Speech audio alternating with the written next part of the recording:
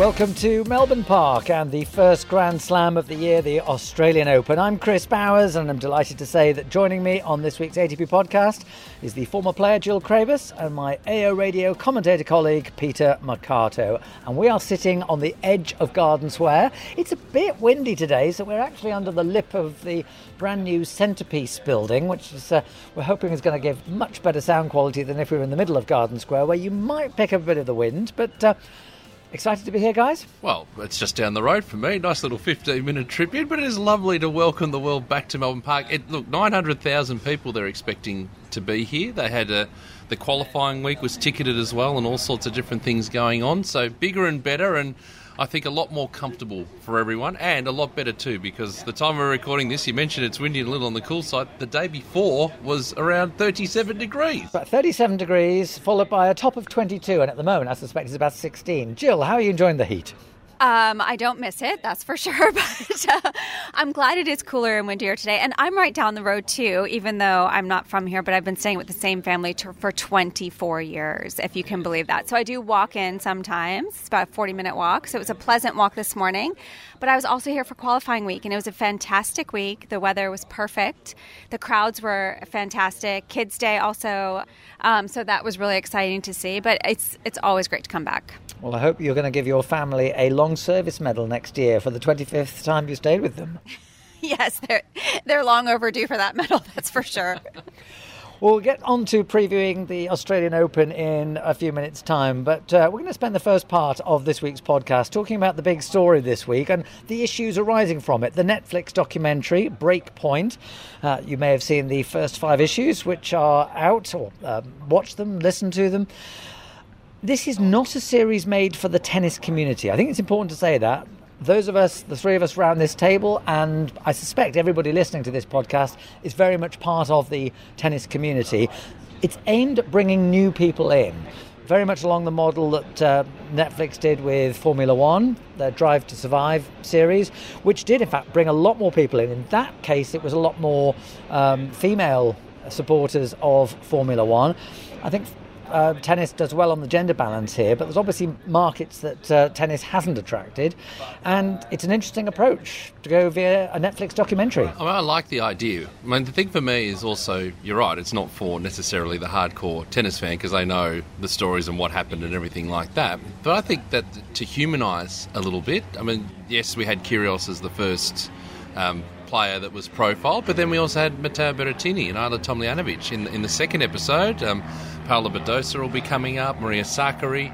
These players who might be obviously known to the hardcore tennis fan, but not necessarily outside of that. And a chance to grow the base, to get a sense of what the personalities are like for the players. But also I think the biggest thing is, for me, and to get an idea of what goes on behind the scenes. So we might see a match and see what happens, but we don't see the aftermath of that. We don't see them travelling around. We don't see the players who are in a relationship and then they don't see each other for months on end because the tours diverge. That sort of thing I think is fascinating because it humanises a little bit, but also gives an indication that even though you might be right at the very top, it's a hard slog travelling around the world all year. You mentioned personalities. I mean, the whole series is based around personalities. I mean, Jill, do you feel that focusing on personalities is the way to bring more people into tennis? I do like that. I think that's what people want to know, is not just the tennis personality. They want to know the person behind the scenes. And I think it's a great concept. I think it worked for Drive to Survive, the Formula One Netflix series. Everyone is obsessed with Formula One now after that series, even race car driving enthusiasts. So I think it's a great approach. I think it's very rare that you get to see that access that Netflix is able to see and just be able to follow the players around, so you get an idea of what goes into their day in and day out experience of having to work hard, having to get ready, having to prepare, because it's nonstop, and tennis is all year. There's really no off season. You can play every week of the year if you want to, and I don't think a lot of people realize that. We try and do our best to give a little bit of insight, especially as a former player, about how hard it was and how difficult it is, the time it takes to get to this success stage where you are. So I think it's great. I think it's great that we're getting an insight into the personalities of the players a little bit more. I mean, it's fascinating when you think of the effort that it takes to be a top-level player, that you're doing this from the age of, 6, 7, 8, at least from 10. You're immersed in it. If you listen to some of the juniors talking, it's quite clear that they are totally comfortable in the tennis world. And yet that doesn't necessarily translate to an interesting spectacle unless they happen to play a really great match. And here we have, for example, there's a lovely little scene where Berrettini's talking to his grandmother over a meal around the dining table. And, photographs of Kyrgios when he was 7, 11. I found myself thinking, oh, that's who Kyrgios was in those days. Now, does that mean that a fan is going to come in and say, oh, when's Berrettini playing? I want to watch him. He's the guy that talks really nicely to his granny. Or, oh, I want to see that kid who was he describes himself as a potato for 10 years, Kyrgios. I want to see him, not because he's the guy that throws his rackets, but because I've seen him on Netflix. Is that the way in to promoting the sport of tennis? I think so. I think I describe it as, you mentioned that it's a series not necessarily for the hardcore tennis community. I describe it as like the theatre goer. So, yes, you'll watch and you'll dabble in a number of different sports. And, for example, here in Australia, the Australian sports fan will lock into the Australian Open, but maybe not anything on either side. And they might be the ones that when they're wandering around the grounds here and they look at the order of the schedules of play and go, oh, actually, Berrettini, that's that guy on the... We're going to go and watch him. I think there'll be a bit of an uplift there, and hopefully it's a matter of following them around the tour to actually see how they go. Okay, so here's a question. Is tennis ready for a massive influx of new fans? Supposing this Netflix documentary has a real success, and if you take the first episode, it showed a lot of rackets being smashed. Now, within the tennis world, we will say, oh, that's bad behaviour, and of course players will get a code violation. But if that's a way of selling tennis through a Netflix documentary, is tennis ready for a whole new group of people, or are we too conservative with a small c in the tennis world? I think tennis is ready. And just to talk a little bit about the racket smashing, I feel like Netflix, to me, I think they did a great job with Drive to Survive. I think they'll do a great job with this. But I think you'll probably get a better insight if we see the human side of the players, of maybe where that emotion is coming from a little bit more often, which I think is going to be huge. I think tennis is a frustrating sport. I think Gilles Simon just came out with a book too that it's in French, but it translates to the title of the book to The Sport That Makes You Crazy, which it really does. And I think we'll get a better insight. People might relate a little bit to be like, okay, now I know where all that emotion is coming from. It may not be from the match. It may be something that happened before, something that happened throughout their lives or whatever. And I think it's important to get that insight. I mean, I related a lot to when I watch the Olympics. I don't know a lot of the athletes from curling or from biathlon or whatever, but you get a 5-minute snippet of a background story and all of a sudden I'm immersed in how they're doing in curling and biathlon or whatever sport it is that I don't follow throughout the year, but I'm paying attention now. And I'm hoping that's what this does, is people can relate some of what they go through maybe to what some of these players are going through and get them immersed in the sport a little bit more. Just to contextualise, just specifically to the Netflix thing, because obviously the racket smashing was primarily done by one player who they were profiling at the time. And the thing was, they showed the Baghdadis smashing from a few years ago. So Smashings. He did 3 in one go, yeah.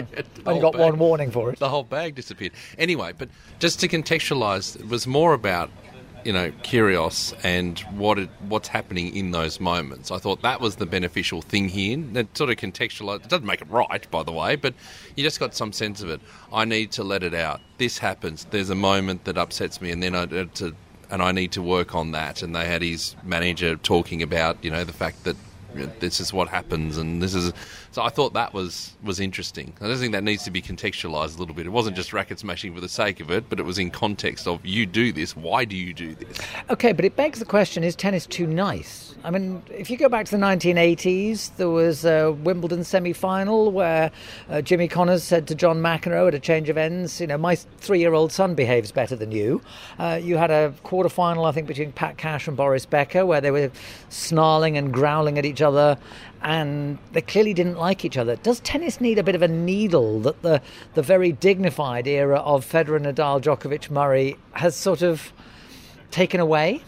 In my opinion, I don't think so. I know a lot of people are probably not going to agree with me. They like having like a controversy or whatever you want to call it. But I don't know. Every time I speak to the players or I interview them, my first initial reaction is like, oh my God, they're so nice. Then I just want them to do really well. So I'm more of a pro-nice You want everyone to win. I want everyone to win. I do. I really do. I have this problem. I'm like, they're really nice. But I like seeing the fire and the passion and the emotions from players for sure. I think it draws you in. I think, that's what gets you excited as a fan is when you see the fire in them and the passion in them. I don't necessarily feel like I need to see, quote, a bad boy or whatever it is. I like seeing that, friendly competition, seeing them go after it, and at the end, seeing the camaraderie between the players. That's what I like to see. I think I'll put my local tennis club hat on and say, a lot of people watch who play the sport, and do we necessarily want that trickle-down effect that can happen? I mean, we're seeing kids doing underarm serves now badly, but they'll get there. But then do we want that sort of behaviour to push its way down, where we're berating umpires or looking to start, be aggressive unnecessarily towards fellow players and things like that? That'd be the thing that I would caution. So as the chair of St Mary's Tennis Club in northern Melbourne, do you see people, in particular the youngsters, adopting things they've seen on television? Yeah. Do you see smash rackets? Oh, yeah. And we also see, the big one is the underarm serve. That's the big one for me, is that we're seeing that they want to just try it out and see how they go. But the trouble is they lose every point because it's like we're aware of it now. But do they then draw the conclusion that this is not helping their game? No, not yet, because they're young. But anyway, it's just they do see that. And I think also when we get to the stage of where they're playing formal competition where it's umpired and everything like that, the aggression towards umpires. And that's been the thing with Nick that I've said. It's like, well, you do everything else that you do because it's great, but no umpire stuff anymore, and I hate that conversation that goes on. And it's, again, the trickle-down effect. So we just need to be a little bit careful with that sort of stuff. Obviously, we need the personality, we need the passion, as Jill described it, but not the overarching aggression. Okay, but if we're focusing on the personalities, where does that leave the unremarkable player who maybe from the age of 7, 8 has been hitting 100 forehands and 100 backhands a day, perhaps at their tennis academy, who is really solid, no technical weaknesses, doesn't set the pulses running of spectators, but is just good? Is their role just to be the sort of the foil, like the straight man in a comic duo, whereby we cheer for the flair players?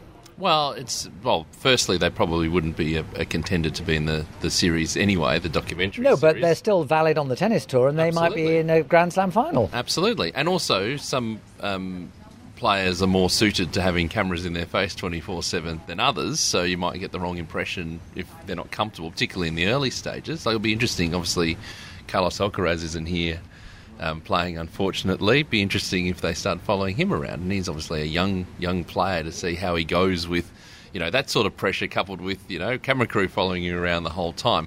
I think there's going to be personalities all over the place. There'll be people that'll surprise us, I would say, that you think, they've hit 1,000 balls at the academy, that's all they've done in their life, but they might have some really interesting things to say. I just think it's going to be a balance. I don't want to imply that hitting 1,000 balls a day at the academy is a bad thing. If anything, you can only be a flair player if you know that your technique is going to stand up under pressure. But I just wonder whether by focusing on the personalities, we're actually almost dissing an awful lot of very honest professionals on the tennis tours.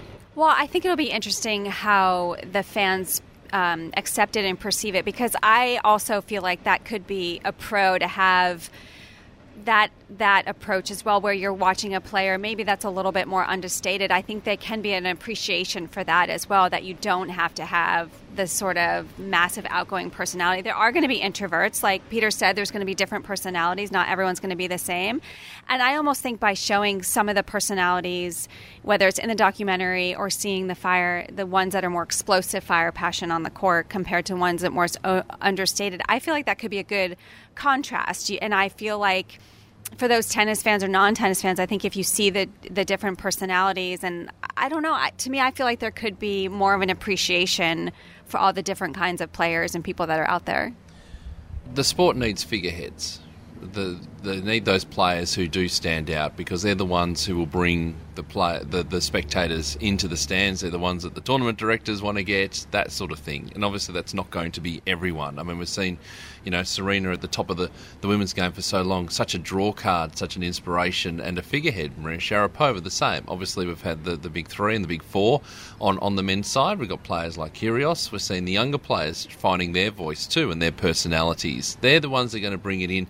And because they're there, they'll bring everyone else up as well. So it's not going to be everyone who's going to be that huge draw card, and it's where that mixture of those people right at the top with and everything like that, opens it up to those who are just, your good, honest players who play week in and week out.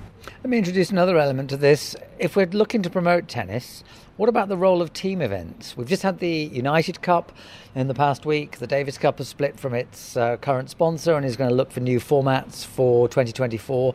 I've interviewed plenty of players over the years who've said, my recognition back home comes from having done well in team events, because what really counts is playing for the country. Well, throw the Olympics in there as well. I mean, that's another opportunity, and there's so few opportunities just because the calendar is jam-packed. But hopefully the United Cup, which Jill and I were working on in various cities, but as far away from each other as possible, it seems, were, to bring those two, and they loved it. The players really enjoy the camaraderie of being together, because they don't get that opportunity much throughout the year, particularly, having the men and the women together and the mixed doubles.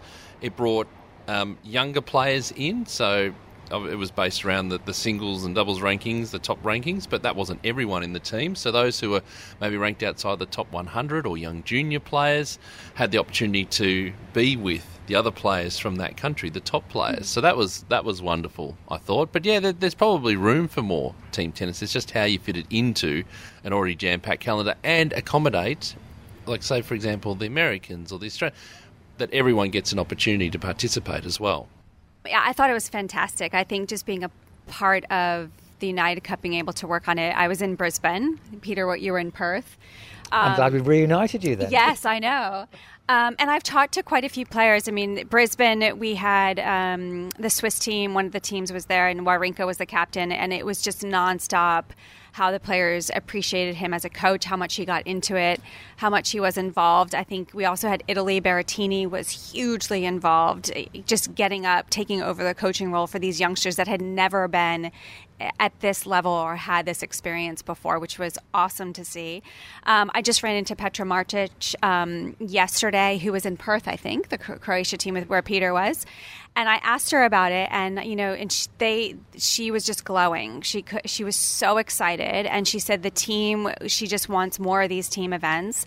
And I said, well, how would it be different? Because you knew these players that were on your team. And she was like, yeah, but even with the guys, we'd see each other at tournaments. It would just be a high, but we actually got to hang out, spend time with each other, get to know each other, and it was a whole different experience. So I think it was embraced by absolutely everyone. And in Brisbane too, we had Poland was another team that was there. Craig Boynton was there, who's the private coach of Hubie Hurkacz. Radwanska was the captain, but it was really his appreciation too for being able to be that close to watch Swiatek in particular, and just being impressed, because you just don't get that situation that much, because Craig is with Hubie the whole time. And so to get that perspective, it'd be like, wow, have this whole new appreciation for Swiatek, who's number one right now. It was just awesome to hear so many different views and perspectives. And I'd just watch out too, because talking about players in coaching roles, Grigor Dimitrov would be another one when he stops playing, because he was fantastic for the Bulgarian team, and his mentoring role was sensational. Yeah, I suspect also, having watched that Netflix second programme, Berrettini would be a much better Davis Cup player under the old format than his results on the tour suggest. I never quite got the feeling that he totally believes in himself as an individual. Put him in a team environment. Well, there's a few others who are in that boat as well. When we've seen over the years, the Davis Cup, Billie Jean King Cup, where that happens, the players think it'd be a lopsided match, and it actually turns the other way. And we've seen that plenty of times. But it's also the atmosphere that you have when you go from city to city. And, for example, the Greek team was in Perth as well, and obviously they made the semi-finals. And the population of Greece in here, I mean, the Perth fans embraced them, and it was like playing. They said it was like playing at home, and the same thing when they got to Sydney. I suppose it's playing here. It's playing for an entity bigger than yourself, isn't it? And that can actually be the making of certain players. Final point on this before we leave the subject of the various issues that the Netflix documentaries have raised. Does tennis tell its story as well as it should, do you reckon? The tricky part is that it's in many different sections and many different aspects and many different parts. And it's a tricky thing. We have two main tours. We have the Grand Slams. We have the ITF, who run some of the team events and the lower levels. It's really hard to tell that story cohesively, to get a full narrative of it. I mean, we can go through, sort of as we do on this podcast, throughout the year, and go through the main sort of aspects of what's going on and the main sort of issues, but it is hard to string that narrative together, particularly when it's something that runs week in, week out. And as Jill said, you can play every single week of the year. There's a tournament on. It is tricky. I'm not sure how you would do that cohesively to make sure that everything is captured. We do it in parts, but I think it's something that we should be looking at to then promote the sport as widely as possible, not just to watch it, but I also think we're incumbent upon the tours and the ITF to get people playing the sport too. Well, my view is I always think there's room for improvement all the time. So I feel like we can always, there's always more to tell and there's always more to explore. It just reminded me of a story when I played on the tour. My mom's was a teacher. She's retired now.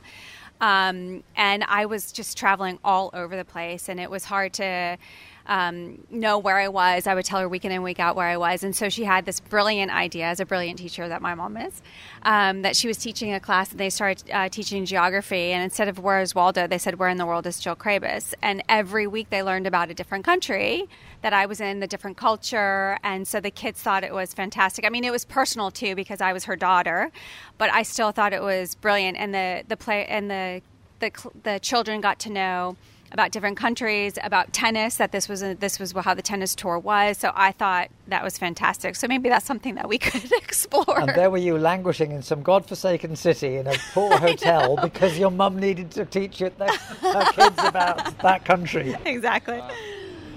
I mean, the thing for me that tennis needs to tell its story better through the backstories. Yes. There are so many good backstories. And this is perhaps bigger on something like wheelchair tennis, where understandably they want to promote this as a sporting tour, where you focus on a player's results and how well they've done and all the rest of it. But actually the really interesting thing about the wheelchair tour is the backstory of the players, what playing tennis has actually done for them. Now, okay, you don't have the same depth of story with the tennis players we've got on the main tours, but you've still got lots of really good stories. And I do wonder whether the key to tennis telling its story is that the tennis governing bodies need to develop a better relationship with the players' agents, so that there is a greater responsibility on behalf of the players to serve their sport rather than just give interviews which are going to nurture the bank balance.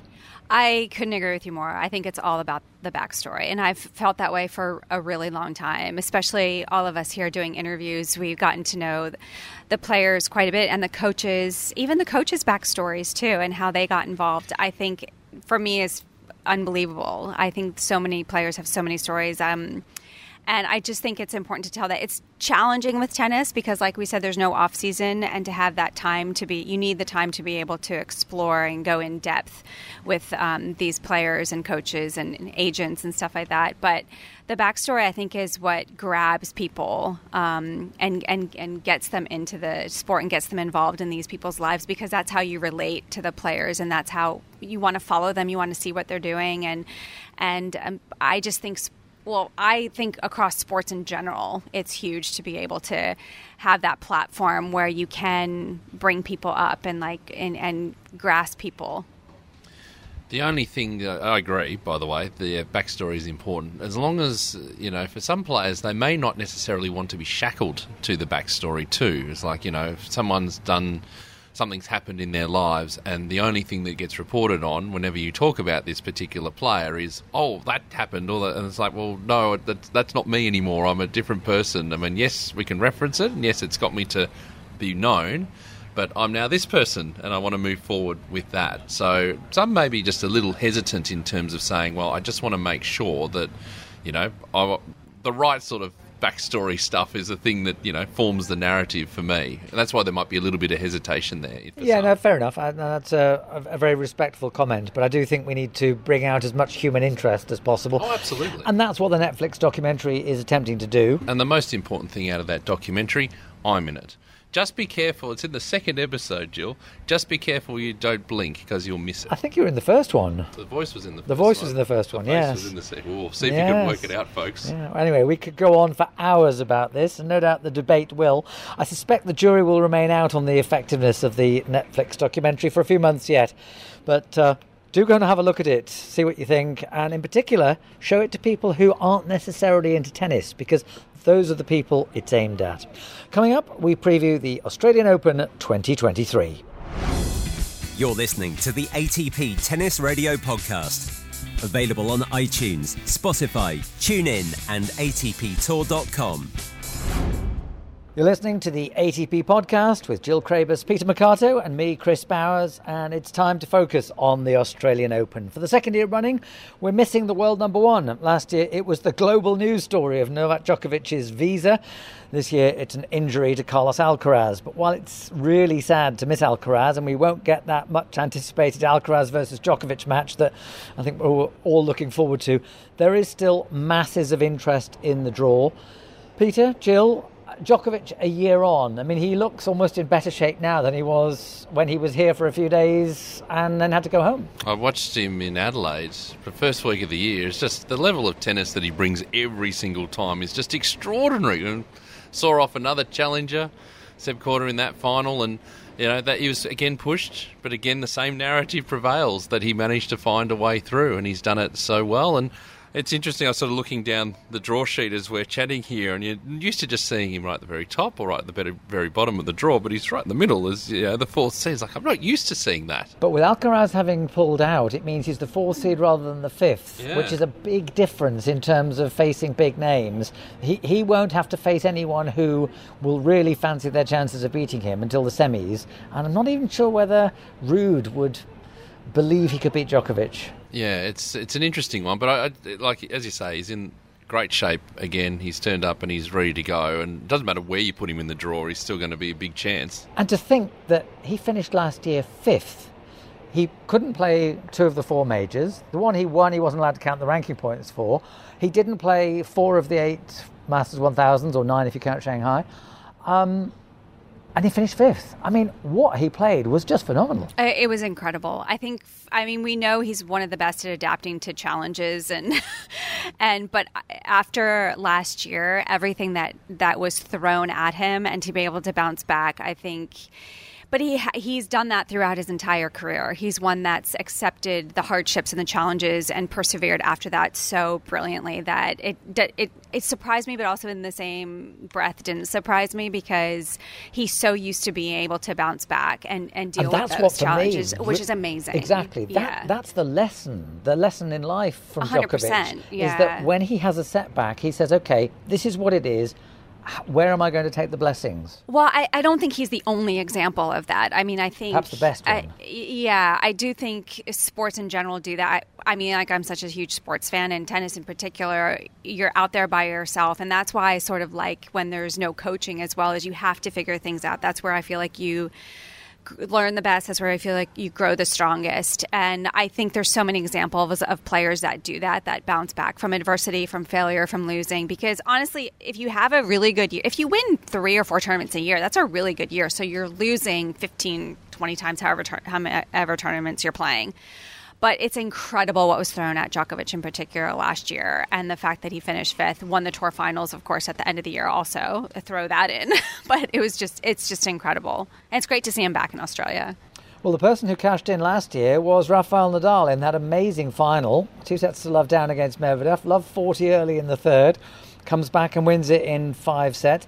Nadal has a tough opener. He's playing Jack Draper, who was a semi-finalist in Adelaide last week. And Nadal didn't have a great ATP Cup, but of course this is a slam, and he is so good at finding an extra gear or 3 when it gets to the majors. Yeah, exactly. You got to beat him best 3 out of 5. That's always the dynamic, and the top players have been able to manage that so well, and the younger players, because there's no other best of 3 out of 5 other than the majors, you don't get that experience. And that was the thing, with the players of the former generation. They had a bit more 5-set tennis to play, so it does take a while to get there. But yeah, Jack Draper, I like him as a player, Jack. A big game, massive serve. He won't be scared of Nadal. Won't be scared, and I think he in 2022 learnt a lot about himself and learned a lot about his game. They've been making improvements along the way, and the results are showing. So, yeah, big match on Rod Laver Arena, and he better be ready. But I think that the big thing for me is you can do it 2 sets, and normally you'd be walking off, you'd be in the locker room, and everyone would be saying how good you are. Then you got to step out for that 3rd set, and that's the big question mark for me. But then, if he manages to get through that, Nadal, you look at through the draw and where things are sitting, and he's actually in a pretty good position in terms of his draw, because he'll be able to work his way into the tournament before he faces a big name. For example, Tiafoe, you got Hurkacz and Shapovalov in that section. Other potential champions, Medvedev, Ruud, Tsitsipas. I almost throw Jannik Sinner in there because of his big game. I would throw Fritz Taylor in there. Fritz, yes. I would throw Fritz in there. He's been playing exceptionally well. He's been playing a lot, and especially in the off season, I was curious how that was going to keep going for him, because you can get tired. But I think he loves the competition so much. He just wants to compete. He wants to play tournament after tournament. He doesn't seem to get tired. He's one that thrives in the heat. He loves the heat. So I think definitely throw him in there. The big question mark for me about Fritz is I think back to the match he played against Djokovic here a couple of years ago when Djokovic had the abdominal tear and Fritz couldn't finish him off. He then lost to Nadal in the quarterfinal, where Nadal also had an abdominal tear, ended up winning on a 5th set tiebreak. There's always a time that changes, though, Chris. Do you think he's ready for that? I do. I do think he's ready. I know I'm not. I'm not just saying that. I do think he's ready. I would definitely throw him in the mix. I would throw Korda in. I have a lot. Korda could win it. Yeah, I think Korda is definitely going to win a slam. I don't know if he'll win this one, but I'm throwing him in. Yeah, I think there's a lot. Ruud. I would put Ruud in there. Felix had a good year last year. Yes, Peter. Sorry, you're going to run through the entire field, but Jill, I've got to get in here at some stage. But that Fritz, that lower half of the draw, the bottom quarter of the men's singles draw is where you will find a little bit of interest there. Because as you say, Jill, you got Taylor Fritz there, you got Casper Ruud, you got Zverev, Berrettini. I mean, obviously part of the Netflix thing, the momentum will build, good memories of playing. Well, he could get tremendous support. I mean, all the people featured in the Netflix documentary might find a lot of people out of saying, oh, Berrettini, he's that guy who's lovely to his granny. He could end up, I don't want to overwork that particular scene, but if that brings out people who really do cheer for him, he could find that this is a home tournament. Yeah, and he's obviously got Andy Murray first up, so that'll be interesting to see what Sasha Zverev brings to the table, because he's in that section too. So I mean, that's the one that for the hardcore tennis fan, you probably draw your eye to and go, actually, who's going to be that player who's going to step up? Well, who's going to make that quarterfinal in that particular section of the draw? Well, semi-final. Who's going to win that section of the draw? Well, yeah, but in just in that bottom quarter. Oh, yeah. Who's going to play in the quarterfinals? Because notionally you go, is it Fritz at 8? Is it Ruud at number 2 there? And well, that's the projected quarterfinal. Yeah, but I think there's a few more twists and turns in there. You mentioned Zverev. I mean, there's also Thiem in as well. These are players who are a long way short of where they were after struggling with injury. And I'd throw Kyle Edmund in as well, because he's in the draw too. So they've all got, big semi-finalist here 5 years ago. So, team plays Rublev, who... That'll be fascinating, but they're both in awful form, aren't they? Yeah, Zverev has got a lucky loser to start off with, which is probably ideal in a way for him to ease into the event a little bit. But the thing for me is, I think for those players that we're talking about, is to see where they're at. I think that's the biggest thing, because I don't see them winning the tournament. I don't see them going deep into the second week, but just to get an indication of, hey, you've had all this time off the tour through injury.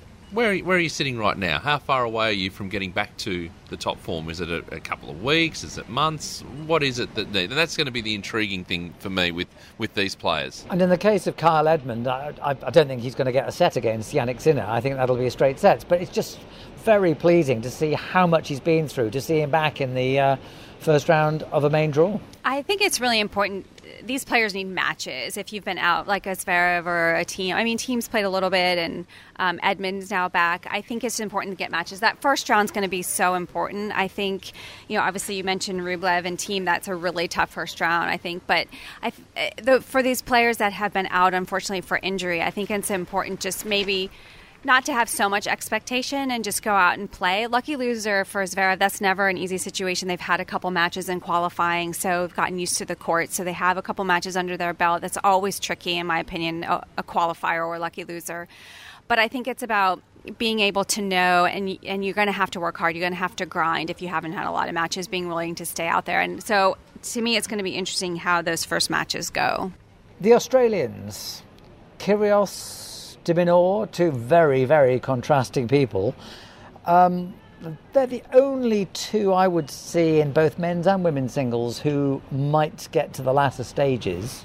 Yeah, well, particularly with Tomljanovic not playing in the women's events. Well, the top women's Australian in the singles is Jamie Forlis, ranked about 160. Yeah, so it's a bit of a drop down this year, but obviously we had Ash Barty last year, so that sort of balances it out a little bit for a little while at least. But on the men's side, obviously having de Minaur and Kyrgios in the same part of the draw doesn't really help things along the way. Yeah, you're right. I think it's in terms of contenders to go deep, they are the obvious ones to step through. But we've seen a good year from a guy like Jason Kubler, for example, who had that good run at Wimbledon and has managed to get his ranking up. If only he could get can continue that form and make sure that he's not injured. That's the key thing for him. Well, he's come back from injury so many times. It's a good backstory. 6 operations. Yeah, and not spending all your time playing on clay, because if you play on a hard court, you're going to be in all sorts of trouble. Now he's here and showing a little bit about what he can do, and had a good United Cup as well, and the Aussies love playing there. And you never know, you might get a few who can upset a few in the first week, but you're right, they'd be the two in the second week. And obviously, Kyrgios and Kokkinakis in the doubles. And don't discount Tanasi, semi-final showing in Adelaide. He won the title there last year in a good frame of mind. How will he go against Fabio Fognini? How does anyone know how to go against Fabio Fognini? But that could be a good starting point, because he's in that bottom quarter of the draw that I was talking about. So, Jill, what do you reckon about Kyrgios? This time last year, people were saying, will he ever do anything? He goes and wins the doubles, and then he goes and runs the final at Wimbledon. That means that he's viewed differently this year. And also after Wimbledon, I think I was curious how he was going to do after that final. And he ended up winning Washington, D.C., won the doubles in Atlanta. And so the week before. And beat Medvedev at the U.S. Open. Yeah, so I think the follow-up for that final at Wimbledon was, for the singles in particular, was what I was interested in. And he followed it up well mentally. I think he did a really good job of, staying strong with those expectations. Now everyone watching him to see how he was going to do. So I was impressed with that. Got to the tour finals in the doubles as well with Kokkinakis. But, I mean, he loves it here. I think it's going to be about him getting the crowd involved once again. I think he loves that entertainment and loves that show. And so I think that really fires him up. And I think he's just going to be excited to be back. So I think he could go deep. It'll be interesting to see where they put him, because he loves John Cain Arena. But I suspect he's now so big, especially in the absence of other Australians, that they'll want to put him on Rod Laver, and he'll want John Cain. Well, he's going to get his first match on John Cain. We know that's already scheduled and ready. So as he moves through the draw, I mean, it's going to be interesting, the next match, because it's Humbert or Gasquet. And we know that epic match that they played on John Cain. I reckon normally it's first week, and then if you make it through the first week, you'll be on Rod Laver, because there's plenty of good players. We can share the love, Chris. We'll share the love. Let's have a look at the women's draw as well. I mean, the obvious champion is Swiatek, but she broke new ground by winning her first major on hard courts at the US Open, so there's less of a barrier for her to break here, and she's the clear world number one, but it's a very open field. I think it's always open. Yeah, I think she was in Brisbane with the United Cup. I thought she played fantastic. She enjoyed that event. She was very loose, very comfortable, and I think a lot of players enjoyed starting the year that way, because it's always going to be a little bit nervy after an off season, how you're going to start. But she played fantastic. I think she's definitely one to watch. Coco Gauff, I'm curious of the Americans, Coco Gauff and Pegula in particular. I think Pegula's had great results here in the past quarterfinalists, so I think she's one that could go pretty far, and Goff as well. They're on the same side. They're on the top half, and that's where Swiatek is as well. I don't know. Madison Keys did well here last year. I know I'm kind of focusing on the Americans, but there, but there are a lot. And Jabeur would be interesting to see how she does here. I'm interested in you focusing on the Americans because we spent the first 20 minutes of this podcast talking about how to market tennis, and there's this massive market in the US. And there have been not many singles players in recent years, certainly in the men. Obviously, there have been the Williams sisters in the women. But, Goff is clearly an icon in the making. Pegula is good. Come to it slightly later in terms of the top of tennis. So, in a way, if we're talking about growing the sport of tennis, for there to be a Grand Slam champion, singles champion from America would be massive for the sport. It would be, because there's so many sports in the U.S. I mean, there's a sport happening every day of the year. But yeah, it would be fantastic. And I do feel like Goff is one that, could transcend not just the sport, just go into stardom, because she's such a good speaker at such a young age, has a lot of other interests. And I think a lot of people enjoy hearing more from her, hearing her backstory, hearing what her interests are. But yeah, I think it would be great.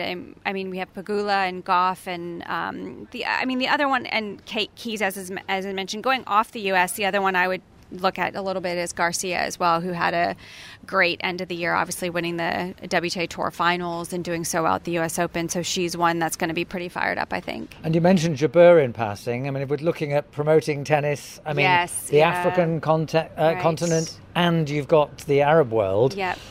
And great personality. If she won a major, that would be massive awesome for those areas. Yeah. Always the narrative. I was going to say Garcia as well. I watched her play in Perth, and it's just picking up where she left off. There was no hangover, nothing like that. She's primed and ready to go. 1 goal this year, win a major. She might do it first up. Maria Sakkari is another one. I mean, she's in the top half of the draw, and Arina Sabalenka. But again, we could list 10 players, and this has been the narrative for a long time now, where you could say there's 10 players who would have a genuine chance of winning the title. And that's the thing that's so exciting, because we get to the end and we know that it's not just, it's a clear-cut thing and it's going to be Swiatek all the way. She might do that, but I think the thing that makes it interesting is how the draw actually starts to open up for players and how they start to build their tournament. And you get to quarterfinals, semi-finals, and you've got that mixture of players who right at the top of the game, and then the contenders coming through, and it happens each and every time. Okay, so it's exciting. Let's nail you down. Men's champion and women's champion. Just for the record, Jill moved away from a microphone there. It's like, thanks, Jill. Yeah. Throw me under the bus. We haven't even started the tournament yet. So, for me, I'm going to say Caroline Garcia for the women's side. I think that for that second half of the year was phenomenal. And from what I saw, the sample size at the United Cup in Perth, just kept going. She had a couple of weeks off. She went, this is going to be a long-winded answer, but she went to Bali just to switch off, reflect. She went on her own, recharged the batteries, got straight back into training, jumped on a plane, came down here, and there's just, the continuity from this year to last year has been sensational. On the men's side, I mean, obviously, I'll be saying Djokovic, just on exposed form and what I've seen, with obviously a caveat that, we hope that players like Runa, for example, or Korda, we're starting to see them get some more wins with some more regularity. Hopefully we get to see a bit more of that as this event goes on. But I'll say Djokovic and be terribly boring and leave the exciting prediction to Djokovic Jill. And Garcia. So Jill? I'm going to go All-American and go Pegula and Fritz. Right, okay. Now, is that the triumph of wishful thinking? Or? I think so. Right. What gave you that impression? I'm going Pegula and Fritz. I don't even have a second option. I know I have a lot of options, but that's what I'm going with. Well, I'm going to be terribly boring here because I believe that Djokovic and Swiatek will end up lifting the trophies. Okay. I would love to be far more interesting. So in order to keep it interesting, let's throw one more question out there. Which unfancied player is going to make an impression at this Australian Open? Well, one thing that I was going to say when we were going through the men's field, and one prediction for the year, one thing to watch as a narrative this year to chart when we sit here in 12 months' time, I think will be looking at Chinese men's tennis, because there are two players. Zhang. Yes, and Wu Yibing, who's had injury problems but has been highly touted, who are into the main draw here, and they, inside the top 100, made an impression at the US Open, Chris. Keep an eye on that through the course of 2023. In terms of some of the unheralded players, I'm not necessarily thinking that they're unheralded as such, but someone like Lorenzo Musetti is a player who's, who are the players who are going to take the next step in their career? He could do some damage. He's in this part of the draw with Yannick Sinner. Cam Norrie is a player who's made gigantic strides in his career as well, sort of on the men's side. On the women's side, you've got so many different players, and that it wouldn't be out of place if we had an unseeded player playing a seeded player in the final. I mean, that's just how close it is on the women's draw, and it's not just here, but it's week in and week out, and that's the thing that's exciting about it. Well, having been very boring about my singles predictions, I'm going to follow the Jill CRAYBAS school of wishful thinking and say I am looking at Shapovalov and Musetti to do well, simply because I think tennis thrives off contrasts in styles, and we need at least one of those two to be at the top for a while, just to offer something a little bit different. I'm not just even thinking of the single-handed backhand. I'm thinking of the angles they find. I'm thinking of the flashing blade of the of the way they fire those shots up the line, and they're all court game.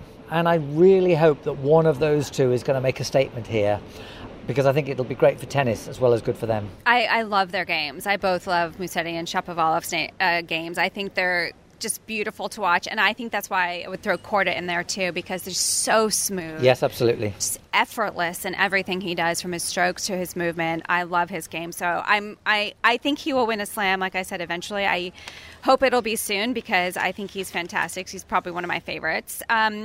As far as the women, I mean, I don't know if we mentioned Sabalenka, but she just won a tournament. So I know she struggled last year a little bit with some things, but I think it's important to throw her in there. The other one I really like is Ludmila Samsonova. I think she's a great player. She's very powerful off the ground. I think she's got a great attitude, and she had a good year last year too, so I think she's a really fun player to watch. I think Sabalenka struggled with the fact that Belarus was excluded from middle part of the year.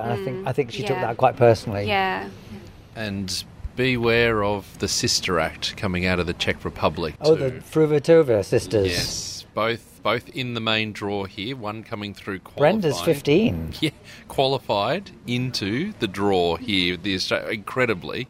So it was very much watch out, because Linda, who's in the same section of the draw She's as the elder sister. The elder sister, made an immediate impact. They're from the Czech Republic. How many great players can they possibly have from one country? It's extraordinary. I was actually wondering whether we might have another all-Williams final, only be an all-Fruhvirtova final in about 10 years' time. Yeah, but get on board now, because I think that there's going to be... And obviously we saw Noskova with her performance in Adelaide too.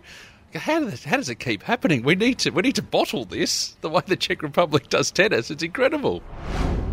Okay, well, that's it for this week's podcast. My thanks to Petra Martic and Jill CRAYBAS. I'm Chris Bowers. We'll all be part of the live AO radio coverage over the next 2 weeks. So if you want to listen to ball-by-ball commentary, head to the Australian Open website, ausopen.com, and click on the live radio banner on the homepage. And we'll all be back here, the three of us, next Sunday to look back on the first week of action and discuss how week 2 is likely to pan out. Enjoy the tennis, and thanks for listening wherever in the world you may be.